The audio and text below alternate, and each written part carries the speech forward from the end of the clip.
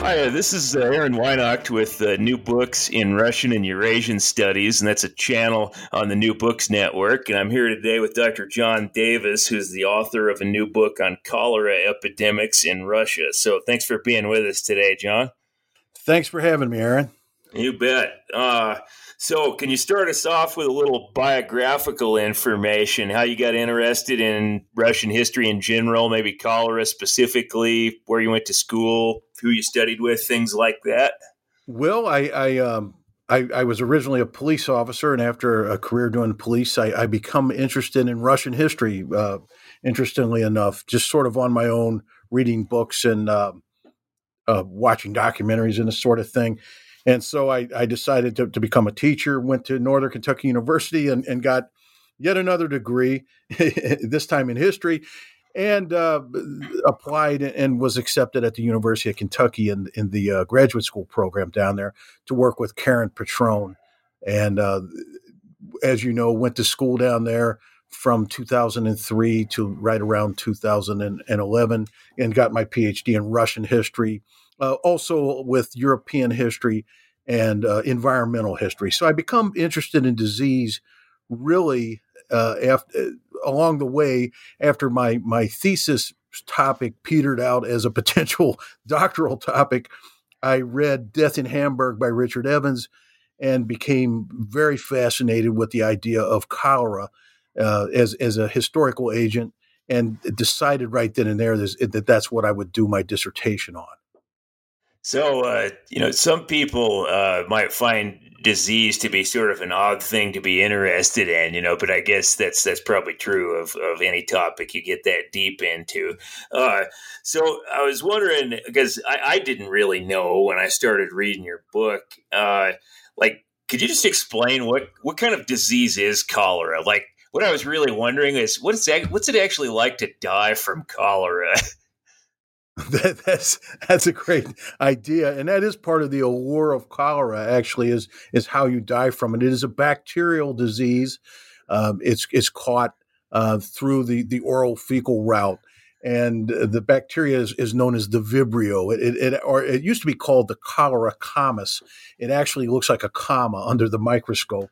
But it is a very deadly disease, and it takes quite a bit of bacteria to make you sick enough to die. But when you get a large dose of this stuff, it basically within about anywhere from 2 to 8 hours, you could be dead. And it starts sucking the water out of you and dehydrates you in massive form from just about every angle that you can imagine that water can leave your body. And if you've ever had a cramp, you can imagine the cramping up of all your muscles at one time. It was a very morbid way to die, and it was a horrible, painful death. The eyes would sink back in the head. The body would turn blue, and it's known as the blue death, cholera. But it was a terrible way to die, and there were millions of people who died from this over the course of the 19th century. Well over 2 million Russians, and of course, the statistics were always low because the medical authorities wanted to keep it that way. But it was a very painful death, and at times, even after the person was dead, the body would move because of the muscular contractions in the body. So it was a very eerie, scary thing. Well, it's like that old Irish drinking song, "The Night Pat Murphy Died," where he sits up in the coffin afterwards. That's exactly right. And in fact, one year they had they took, in Russia, of course, vodka is a big thing, and they had a toast over the body. And they didn't realize that their friend had drank from, and then there were a couple more funerals. Oh no! So it was a very deadly disease. You made a point in the book of talking about cholera's origins down in and around India, and I thought maybe it might be helpful to the audience if you could do some background on where cholera is endemic to, so then to kind of set up the background for talking about Russia specifically. Absolutely, Aaron, and this is one of the reasons that Russia was so vulnerable to cholera was because of its location to the north of India. Uh, India is endemic. Cholera is endemic in India primarily just because of the physical layout. You have the tallest peaks in the world, the Himalayas, and then you have these river valleys and streams running down off of the Himalayas, capturing all types of bacteria along the way, running down into the Indus and the Ganges River Valley and down, and especially the Ganges, which is considered the home of cholera, into the Bay of Bengal in that area there, which and out into the bay. Cholera, it's really endemic to estuaries, places where rivers come together with the sea, with where salt water and fresh water, so-called brackish water, come together. You have processes there, and especially when weather-related events shake up these areas. It's also not that far from Indonesia, where you have most of the volcanoes, the really more massive volcanoes. I think the first three or four largest volcanoes in history were in the Sunda Arc right there of Indonesia. So this place is just a manufacturer's delight for cholera. It's made for that, and so that's really why. And of course, it attacks people who live and are vulnerable to high water. You have disruption of the monsoon there due to weather related events, and or people who are suffer from famine. As you know, they have 1.3 billion people there. I'm assuming they had probably a billion then. And if you have the monsoon, if you have disruption in the monsoon, you have hunger, and then you have a lot of these people, and then you have these torrential downpours where all this water comes off of Mount Everest. So this is going to be an area that is very susceptible to disease. So what do the volcanoes have to do with it specifically? Well, the volcanoes are thought to have a correlation with the El Nino, Okay. The teleconnection across the Pacific, which starts it up. And it's partly the difference in the heat or the cold, but usually it's the El Nino and it's the heat across the Pacific, which causes reactions, the so-called butterfly effect, where a butterfly flaps his wings on one side of the world and you have an incident on the other. But and there's also a belief that there's like a salt conveyor underneath it, and so salt has something to do with it. But you have these volcanoes which shift the tides in the bay, and in the estuaries they more or less stir up the bottom sediments of the estuaries. Plus, you have temperature changes in the saline solutions in the estuaries, which rattle up these cholera microbes, or the actually they sit there actually in an incomplete form, and this sort of activates them. And then you have a small crustacean called copepods who bring these things. They are actually able to uh, live in aerobic and anaerobic environments. So they come up from these anaerobic environments to aerobic environments, are eaten by larger crustaceans, larger shellfish, and then in times of famine, who is going to eat them but human beings? So this is how it's believed to or one of the main ways it's believed to start, and that is what the volcanoes do. They just sort of get all these processes going. So you also, correct me if I didn't read your book correctly, but I got the impression that the cholera bacteria actually mutates, and so like Russian cholera is different than Indian cholera, or German cholera was different than Russian cholera. Did I get that right? Well, it's something like that. It's something like that, Aaron. Because in Indonesia, the actually uh, the Bay of Bengal is supposed to be in the home for V. Cholerae 01, with the so-called Koch's Vibrio, the Vibrio that Robert Koch isolated, which was a very strong Vibrio.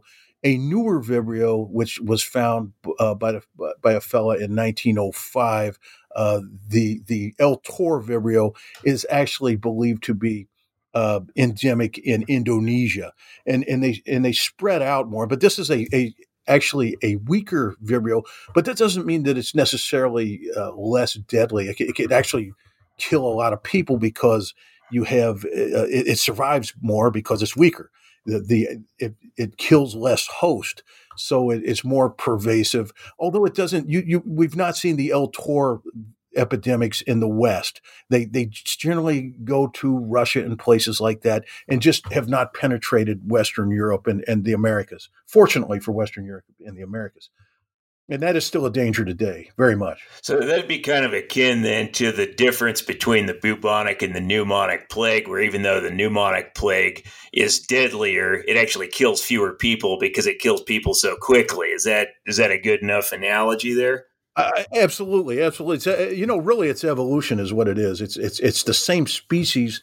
It's just evolved to a state where it's going to survive, where the other species are not always active. They do live in these bays, but they can come back. Actually, local conditions, including whether people have been eating or not, with how the hunger of the people, the insides of the people, determine how these microbes can survive and can evolve and how an epidemic can start. So it even has to do with epigenetics, where like epigenetics being applied characteristics possibly over time, where the Chinese have their ancestors starved and then and three generations become susceptible to disease. That is believed. That's a current theory, and I think it probably holds true. Certainly for India and China, and maybe even for Russia. So something else that played quite an important role in the book there was you were sketching out the differences over the course of the 19th century between the German and French schools of thought on cholera. I was wondering if you could kind of sketch out what the German approach to cholera was and what the French approach to cholera was. Well, the French approach is started earlier, actually. Um, it comes from Louis Pasteur, who was really the first, or one of the first folks to work with vaccination on, and he worked on chicken. So you hear chicken cholera. But he was very good about his theory. Of course, he's the guy who invented fermentation. So he likened it to fermentation and thought of it as a process that probably occurred in the ground between compounds, which would activate it and accelerate it, like fermentation. So its activity with other compounds would get the cholera activated. Uh, Koch in Germany, on the other hand, really was more of a laboratory laboratory scientist who just looked at it under the microscope with new microscopes in the 1880s and was able to identify the Vibrio. Although you had already had a fellow by the name of Filippo Pacini in the 50s who had an Italian who had identified it. In fact, he gets most of the credit now. But Koch believed that this Vibrio could be isolated, that that it was really just passed from people to people, whereas Pasteur had an idea that an environmental idea. He's not known for that. He's thought of as a bacteriologist, but he really had an environmental idea, which he got from really the reigning paradigm at the time. A fellow by the name of Justus Liebig had looked at disease, and he thought that it was a process diametrically opposed to life. Pasteur proved that was not true, and that it was vital components that were moving around. There's no spontaneous generation. The things are alive. And in the middle of these two, you have Liebig's protege, Max von Pettenkofer, who come up with the formula X plus Y equals Z. You have X, which is a cholera, and Y, some unknown substrate, and that it runs into an environmental effect, and then Z, the epidemic itself. So, but the difference is really the if you believe Cook, if you believe it's always passed from humans, then it can be isolated, it can be quarantined, it can be kept out of a location, which I think is true. I mean, Evans wrote the book on death in Hamburg. Hamburg is a northern port, pretty distant from India, and you probably can isolate it up there, but it's much harder to isolate it in Russia, which faced so many threats. When you have the commerce coming from India to the west and up the Volga River, it has so many large rivers and passages. Isolating and using quarantine to stop the Vibrio in Russia becomes a much more of a task, and an almost impossible task, actually. So, tagging on to that, then, so is that primarily what for Russian medical researchers? That's what makes the French school of thought on cholera more appealing than the German? It does, and of course the French had and the Russians had a connection also, right? I mean, they worked in the same laboratories. You had I. Meshnikov, who was one of the founders of immunology, who also had this fight with some of the Germans over immunology, mostly Paul Ehrlich, and there's fights between these. There's academic fights between these schools of thought. Pasteur and the Germans had no love for each other, so the Russians kind of sided with the French. I mean, Pasteur brought a lot of Russians like N.F. Hamalea, Meshnikov, and others from the Odessa school. They're all out of Odessa, which Meshnikov and a fellow by the name of I.U. Bardak started. And they formed an alliance, and their thinking was very similar, and this certainly profoundly influenced them, particularly in Russia, where cholera is clearly an environmental disease. It's pervasive in the environment. So it's interesting that they gravitated to the French school, which was the correct school of thought for them, for a variety of reasons, and the German school, which is further north. And just although they actually did experience cholera in 1905, they actually had some later outbreaks there. But the idea was, well, they just formed a land quarantine, which they did, and defeated cholera after 1892. And the Russians didn't, so the Russians must be backwards. But this was not the case at all. The Russians had a much greater and more pervasive threat, and that's why. Something I was kind of following up on that. Something I was quite curious about was as I was reading your book and you were talking about the influence of the French school of thought in Russia and the back and forth between the scientists and so on.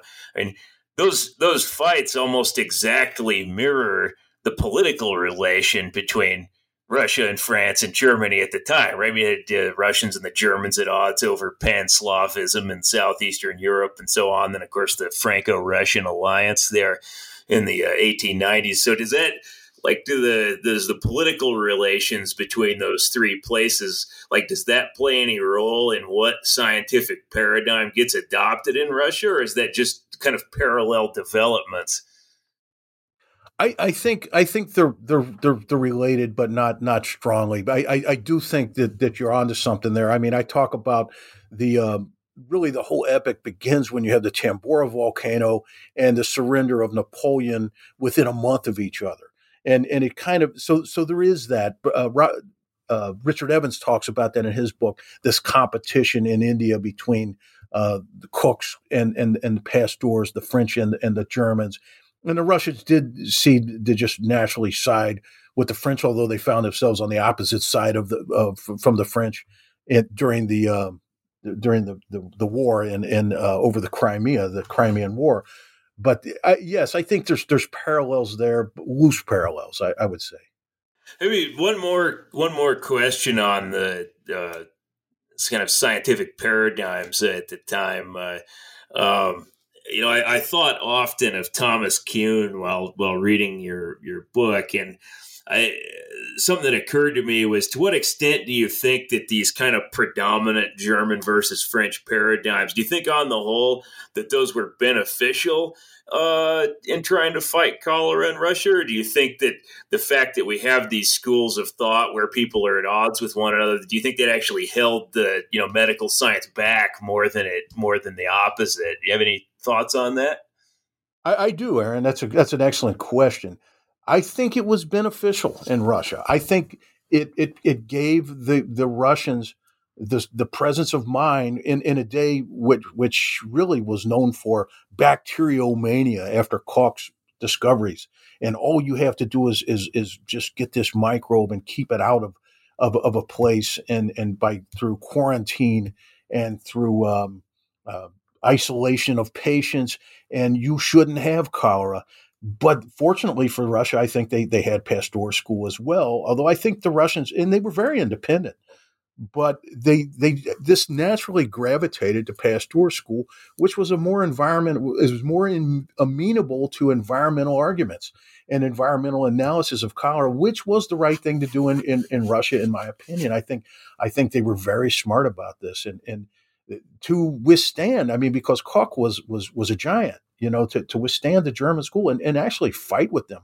You have Mechnikov fighting with them over immunization. You had and of course Pasteur was a great ally for them, and I think this was the right paradigm for them. I think in the end, I believe that they were correct about this, although the Germans were correct about it in their nation, which was a little bit different climate, a little bit different location, and a different problem. So I think it worked itself out, but it's amazing how they fought over this without considering these things, but they just didn't know about what we know today about cholera. So that said, then we've kind of been doing some background type discussion here. I mean, what are the different kinds of methods the Russians tried over the course of the 19th century to actually deal with cholera? Right, we think we know about it theoretically. How do they try to put that into practice? Well, they actually developed a land quarantine, or I'm sorry, a system of a flexible system of quarantine. They used quarantine. They believed in it. They just didn't think that they could keep it out of their country. So they thought it was a good method. It was a way to wear it down. The Russians called it the borba cholera, the struggle with cholera. To them, it was a struggle, and they tend to view it in Darwinian terms. We have to wear it down. We have to defeat it. And they actually, by the time of the 20th century, you had people like L.A. Tarasevich, who was an absolute hero. All these guys had trained with Pasteur and in Odessa, and they said, well, we just have to wear it down. It's actually dying on its own, and we have to help it die on its own. So we will fight it wherever it is. We will respond quickly, and they would respond. They would feed people in areas that were under siege by or where they suspected a cholera epidemic was going to happen. You got one or two cases, and they were there, and they were vaccinating or inoculating people like crazy, and they were feeding everybody. They were giving everybody emergency water, boiled water, and it was a reactive system. It actually goes back to the military, the Russian military in the 1830s. They were very good at evacuation. And then Pirogov experimented with this at Sevastopol during the Crimean War. What do you do with all these bodies? How do you get them out of here? They became very good at evacuation and this sort of thing. And then, of course, as you know, during the World War I, you had the Union of Zemstvos, the Union of Towns, the so-called Zemgor, which again become very good at evacuations. They really averted a disaster in 1915 in which they had a massive retreat, as you know, from the Germans, really in danger of losing the entire war in 1915. And you had really a very slight cholera epidemic in Moscow that year. Part of that might have been because the famine was low, but they were very good at evacuation, and they become very good at this sort of thing. And this, I think, had an effect on how they reacted to cholera. is that we'll just drop back and we'll stop it where we can and drop back and respond to it where it is. They had no idea that you could go down to the border. They knew that wouldn't work, and I don't think it would have. I'm not sure it would even work today in Russia because you didn't have the fast communications. Although when communications sped up during the Soviet era, even when the Soviets started, you started having the surveillance state, right? Where they're opening people's mail, but they know more about what's going on. I mean, that's another issue altogether. But as communication increased, really the fight with cholera and stopping it became more effective. And I think that had a lot to do with it, as did vaccination, which clearly was shown to work. If you could get into a place, you had 6 month protection against cholera if you vaccinated everybody. And usually that was enough to where it would pass. Also, just feeding people in the 1920s during the NEP. And this really resonated with Lenin. You had the Pirogov Society during the Tsarist era trying to feed people, and the Tsar saying, "This is not in your bailiwick. Back off. We have our statute." And they had some famine statutes that they tried to work. But during the Soviets, Lenin finally come to the ideas we need to raise the level of life for people. For one reason, because they were in real danger of collapsing, and they raised the level of food, and they, of course, they have this. By this time, this system of response was perfected, and that's when cholera really disappeared in the Soviet Union. Although you did have an enormous outbreak in 1921 during the 1921 famine, which lasted a couple years through 23 and 24. I want to kind of backpedal here for a second. I'm guessing most of the listeners probably won't be familiar with the Zemstvo reform. Could you elaborate on that and like what role the Zemstvos tended to play in fighting cholera specifically? That's an interesting question. I'll answer it as well as I can because it's a tough question. The Zemstvos were local councils formed in the 1860s during the so-called Great Reforms after the Russians were defeated in the Crimean War, which was considered a disaster in Russia. That to lose this war, they knew that they couldn't win with the slave army, and so they freed the serfs. And then they began to really remodel their government, and they did an excellent job, I think, of just we've got to modernize. And one of the creations was the Zemstvos, which were local councils of basically gentry and muckety mucks. You even had a peasant council, as you might recall, and you had them at the gubernia level, which was like the state level. You had them at the local level. And they were actually all the stakeholders, usually the big wigs, to make decision. And you had for a time you had physicians on it. I think later on they were kicked off of it for a while. But the Zemstvos were a good thing overall, I think, although they were controlled by the gentry, and this was a problem, particularly in rural areas. Now in Moscow, you had the Union of Zemstvos and the Union of Towns, and you had physicians like F.F. Erisman, who was a Swiss immigrant, who was one of the finest physicians and really understood cholera and was very influential, had superior powers of communication, and could really form a relationship with these people. That did not happen everywhere, though. Moscow was really it was exceptional. And of course, out in some other areas, although in Saratov, I think they had a pretty good Zemstva and really good communications, but it was much harder to get that type of cooperation. But during the war, it really came together during the 1915 and some of the battles from the front. It was a complete mess that they had, of course, but I think they did an admirable job of evacuating and trying to save a lot of lives. They had an absolute nightmare on their hands. I think it might have been your third chapter. You discussed an incident where, if I read you correctly, it seemed like the state actually prevented famine relief because they were worried that the Zemstvo might get too much power. Did I read that correctly? That's right, Aaron. Although they were, it was the Pirogov Society itself, which was the Pirogov Society formed back, after the Great Reforms. N.I. Pirogov is really the hero of Russian and Soviet medicine, and they had this idea, and this idea developed as far as the Great Reforms, and part of the idea of preventive medicine, which their whole system is based upon. That our people are starving to death. They're not dying of disease. You can't treat disease when people are starving to death. So they had to feed people, and they actually developed this idea that we'll feed people, you know, to try to keep them healthy.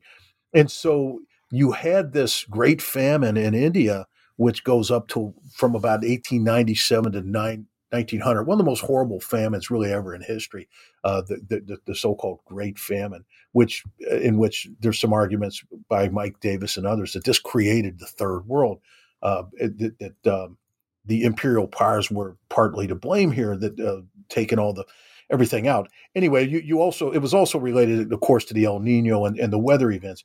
So the Russians knew that cholera was coming, and really they weren't even thinking about cholera. They were just thinking about people eating.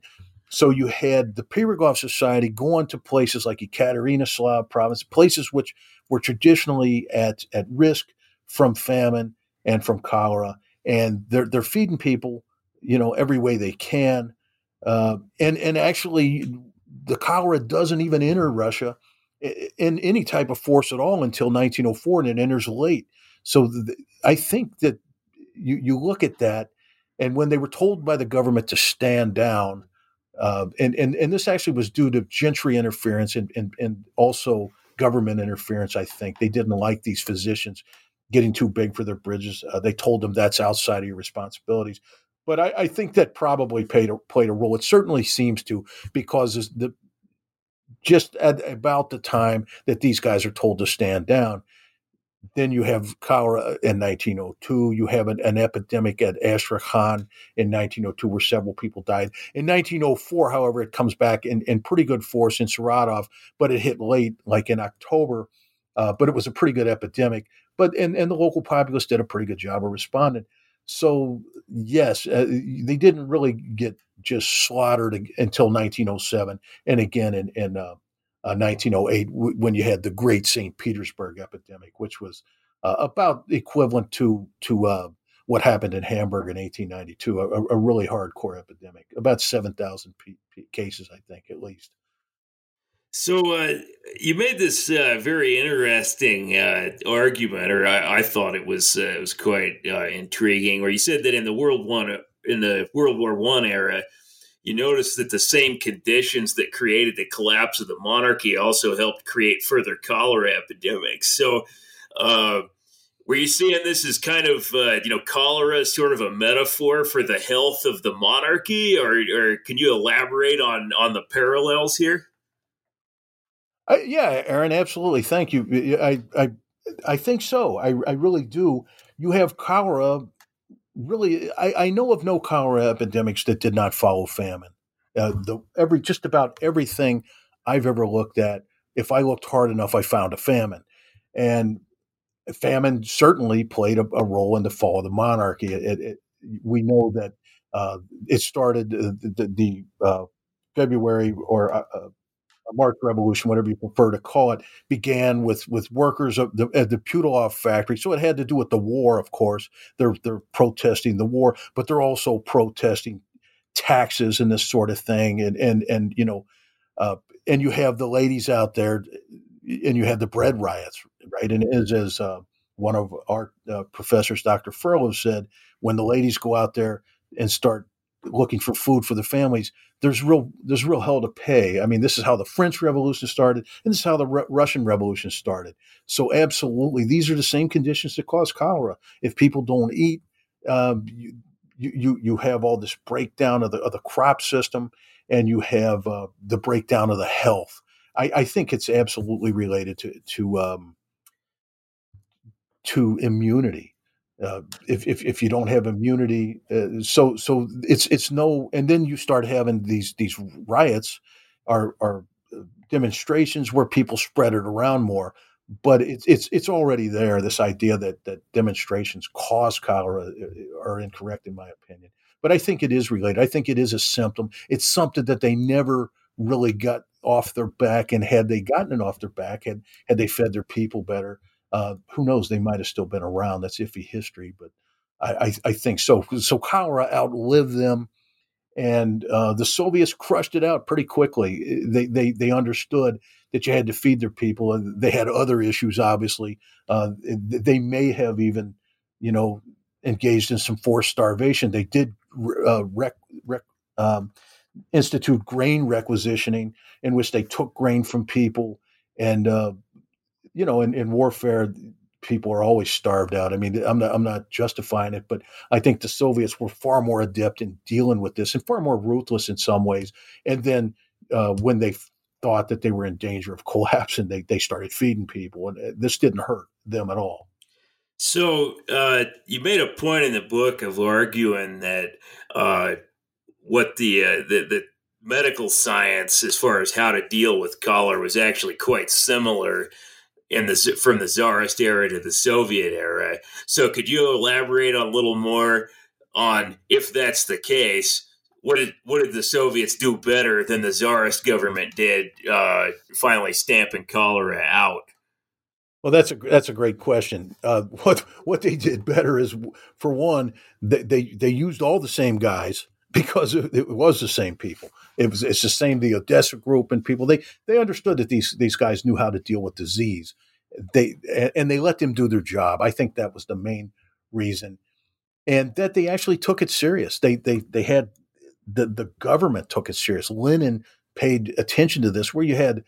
Uh, Nicholas out at Zarsky Lasillo, not even paying attention to the revolution. Lenin had his hand on things, and he said, I want to stamp this out." And he would ask, is there a cholera epidemic going on? I mean, he paid attention and he knew he had to listen to his physicians. He didn't particularly like his physicians very much, but he knew that he had to listen to them, and that these guys could stop cholera, and they did. And when he started listening to what they said, and they were given the power um, to do what they needed to do, then cholera was over very quickly. It was all the same people. Ile Tarasevich, Himalaya. They called all the same people out. Some of them didn't quite, pass over. Zabolotnia, though, and the Odessa school, the same school that had been studying this for decades, now was empowered to stop it. And they picked the right people, actually, to do it. You did have people during the Tsarist period, like uh, Aviaseyev and others, who were adherents of Cook, but they never gained much traction out there because I think really because the other paradigm was the right paradigm for fighting cholera in Russia. I really believe that. So was the period? So you mentioned earlier that there's the grain acquisitions in the early 20s during the war communism period and so on. So is the period where, as you put it, Lenin really starts to take cholera seriously and try to attack it? Is that's the exact same period as NEP, right? Aaron, absolutely. That's the whole entire philosophy of the Pirogov Society, preventive medicine, was totally, um, it was totally compatible with the NEP, the new economic policy, in which you had to raise the level of the citizens. And when they did this, all the diseases really were they weren't wiped out, but they all fell. They had to do this because you had basically what was called the second time of troubles during 1918 through 21, where you had the largest typhus epidemic probably in history. You had cholera. I mean, cholera was the least of it, and you had Well, the you had flu. the flu, of course, yes. So, I mean, it was like again, it was like one of these late Victorian Holocaust, and they were calling it the second time of troubles. And this is Lenin was no dummy. He knew we really have to do something here. This is a real crisis, and that he instituted the new economic policy, limited private market, uh, brought back some capitalism. Yeah, he was a very pragmatic guy. He was not just a doctrinaire guy, But I mean, he knew if he didn't do this, they would collapse, and they were very close, I think, sometimes. But yes, and this preventive medicine, this whole idea, which had existed since the 1860s among the top physicians, was totally compatible with that. Yes.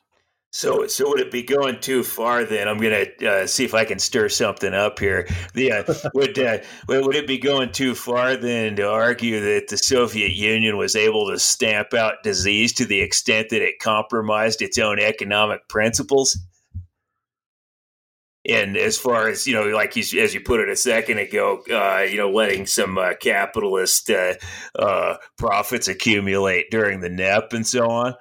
Absolutely. I don't know too many historians who do not believe that the NEP was probably one of the best periods that the Soviets ever had. Yeah. So, and they did it by compromising their principles. Sure, it was not communism for that. That's for sure. It was a mixed economy, and I think there's a lesson here probably for a lot of governments that to get caught up on any particular ism is not a good thing. I mean, use what works, but they definitely compromised for sure their principles, and that is definitely part of what saved them from cholera and a lot of other diseases, and may have saved them in general. Actually, yes.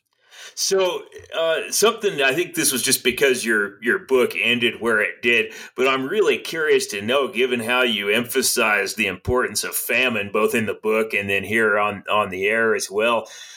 Did cholera come back during the Ukrainian famine? Well, that's a good. Yeah, there was there was cases of cholera in Central Asia in the early 30s. It's interesting. I read once in one of the books that in 1927, cholera was liquidated, but it wasn't clear if cholera was liquidated or if statistics related to cholera was liquidated. No, there was some cholera in the 30s for sure. Because I've been interested in that question myself. And it did come back in the 1940s, of course, at Stalingrad. I mean, I guess they can be um, excused for that a little bit. But who did they call? They called M.F. Himalaya, a guy who had been battling cholera for 50 years to come to Stalingrad, a czarist physician. Because the czarist physicians knew it better. I mean, they'd just been fighting it longer and they were familiar with it more. Can I quote you on that in future, John? That they may have liquidated cholera, or they may have liquidated cholera statistics. You can absolutely quote me on that. I really wasn't my Russian wasn't quite good enough to. I'm not sure what it said, but I really think they liquidated statistics. We know it came back again in the 60s, but it was mostly the El Tor, and the El Tor hit. And you don't hear a whole lot about cholera until Stalin dies, by the way. So I think the statistics were certainly liquidated during that era. But yeah, you get it again in 43. That's about the only time you hear about it. And then you start hearing about it. What about 7 years after after Stalin dies in 1960? You had an El Tor epidemic. At the time of the interestingly enough, of the Lima, Peru earthquake. I don't know if that had anything to do with it, but I wouldn't be surprised. But they've wrestled with El Tor ever since. They even had some epidemics in the 90s. But these are not as explosive epidemics. They're not classical cholera epidemics, which let me tell you, the disease in the 19th century, it would start out with a few cases and then it would just rise real rapidly. If you looked at it on a graph, it was almost a straight up and then sort of a peaking and then a falling off. And then they called it the long tail, the Delaney Holst, in which there's just a spattering of cases near the end. So it looked like a big triangle with one side, and what one side was just, it dropped off and then just sort of went out to the right. I would have to draw it, I guess. I probably didn't describe that very well. Yeah. So you brought up an interesting argument here earlier when you mentioned that they viewed it as a struggle, and of course then during the Soviet Union, lots of things become, the struggle and so on, even if we're rejecting, Darwinian struggle. Uh, so, I not too long ago I interviewed David Hoffman at Ohio State there, who you've worked with before, and his I don't know if you've read Hoffman's new book or not, but Hoffman argued in the book that the fact that the Soviet Union was born in context of the First World War and the Civil War, that birth out of a physical struggle then really kind of characterized the USSR's entire existence. And when I read your book, I was wondering if we should add the struggle against cholera to those other conflicts that Hoffman was talking about. I don't know. I don't know if you've read Hoffman's book or not, but what do you think about that idea? I've not, but I get what he is saying is that the Soviet Union was born in this struggle, and that I'm not sure I understand the argument He's entirely. he's arguing that the way the state operated, as though it was kind of perpetually under siege all the time, that has its origins in the fact that it was born during states where it was under siege, in the First World War and the Russian Civil War there. So I'm just wondering if, when you kept talking about the struggle there against cholera, that sounded awfully similar to other official capital S struggles the state was engaged in throughout the existence of the Soviet Union. So I was just wondering if maybe we should see cholera as kind of, it should take its place among all of those other struggles, like against the kulaks or against whoever the other enemies might have been. Am I making sense here? Absolutely, absolutely. I totally agree with that. In fact, I've just been teaching the Cold War in my History 109 class, my American history course, and we were talking about George Kennan, who said that the Soviet philosophy needed to have a struggle. They have to have an enemy. It won't last unless it has an enemy, and it'll just wilt away. So he was just saying, kind of, respond and to crises, but don't stir anything up, and it thrives on that. And I think that's absolutely true. I think it was always like that. It was always a fight or a struggle, and they approached things like that. And sometimes they were very successful because of that. And of course, we pretty much know that Stalin was gearing up and for World War III. So that makes a lot of sense to me. David Hoffman is a very bright guy. I've talked to David a lot of times, and in fact, he kind of disabused me of the notion that I thought that during Stalin's era that this broad approach to public health kind of died, and he disabused me of that and said, no, it really hung around, and he really knows that era, especially about Stalin and during that era. So if he says it, I definitely believe it, and it makes sense to me, perfect sense. So you raised another interesting issue of the relationship between the idea of the new Soviet man or woman, as the case may be, and public health. And you kind of indicated in the book that you thought you saw some avenues for future research questions here. Is that something you could comment on? That's actually what I was just talking about.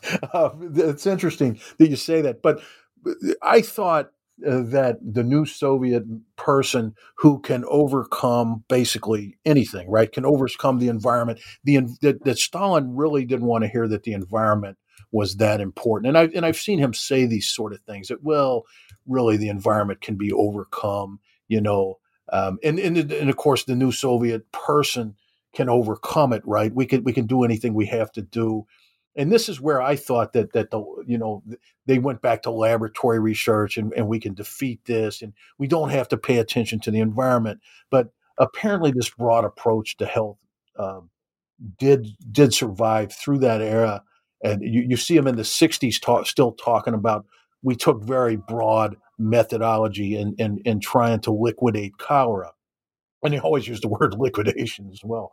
But so I think it did last, but I do think that public health during Stalin's era, I particularly on disease, I don't know if there's the archives or not, but I think it'd be an interesting study. The war kind of just takes all World War II just kind of obliterates everything, I think, and on both sides in the 30s, and of course the 5-year plans in the 30s. But I think there is some room for research there if you were able to find the right archives. What do you think accounts for the fact that, like you said, during the Stalin era, you thought that Soviet public health really kind of stayed the course and was pretty successful. Like, how do we square that with a phenomenon like Lysenkoism in Soviet biology, where all of a sudden we argue that you can inherit acquired characteristics because it would be really nice if the new Soviet man could do that. Like, how do we? What makes public health different? You think, where it's not quite as subject to ideological winds of the moment? Well, I think it was subject to it to a degree. Although I think the physicians and they've taken a bad rap that they just sort of follow the line the party line. I don't think they always did that. You had the folks like Lysenko, who turns out to have had uh, some ideas that which have found some resonance. You have a very partial, um, uh, I guess, rehabilitation of him recently here, but in some ways, according to some, uh, and this is the so-called epigenetics, but I I think it did follow the party line. Certainly, who they chose, if they were not going to choose somebody if they were telling them something they didn't want to hear. We know that, and that's where Lysenko was guilty of even compromising his colleagues to where they would lose their life or something. Um, it's getting a little bit out of my area there of expertise, but that was my idea. That this broad idea disappeared, and I believe David Hoffman when he says that it stuck around, and I believe that you had physicians that would just say, "Look, that this is not true." I mean, that they would do the right thing. Of course, they were not the ones who moved up during that time. No, I wouldn't think so. Uh, what's we're kind of running about to the end of our time here. Um, what's what's the status of cholera in the world? Say, like right now. I mean, is this something that just periodically kills a few people here and there? Is it something that's really more or less gone the way of diseases like polio, or where are we at on that? Oh, it's a scourge. It's an absolute scourge in Africa in various places. Um, and again, I think part of this is the biology there, and part of it is probably people aren't eating right. And of course, in Yemen, where you had you don't have as many people dying, but you have over 1 million cases in Yemen, one of the biggest epidemics in history going on. And this is, of course, political made, where I think Right. certain regimes are very much to blame. But yeah, it's a scourge, and it remains a threat. And absolutely, you had a really strong epidemic in 2010 in Haiti as well. Uh, and and Oh yeah. and of course, what happened was that the contagionists and the environmentalists started arguing. But I think the environmentalists are very correct that cholera lives in these places. Although I also think that the contagionists are correct that somebody is probably bringing in fresh microbes. So I think both things are going on. It's one of those issues where uh, both sides are right, but certainly cholera lives in these places in a rather um, unfinished state. And then when it gets fresh microbes or it gets conditions in uh, the weather, I think that's when it starts. It seems to me, I know of very few epidemics that were completely isolated, although there were some. There were some, and they're generally small epidemics. But I do think that it's both environmental and of course, we know it's contagious. So I guess to the extent that famines are generally politically caused, then we could also, observe that to some extent cholera epidemics are politically caused. Is that I, is that I uh, I have to agree with that. I'm sure there's somebody that's going to say, well, you have epidemics when there were no famines. I've not found any, but I'm not saying that there are none. But I think many cholera epidemics are politically caused. There's no question about it. Well, John, we're about out of time here, so thank you for talking to me about your book. That was quite an interesting book to read, so thanks again. Well, thanks for having me, Aaron. I really appreciate it, and it's good talking to you again. You bet. We'll see you later, John. Okay, take care, Aaron. Thank you. Bye. Bye.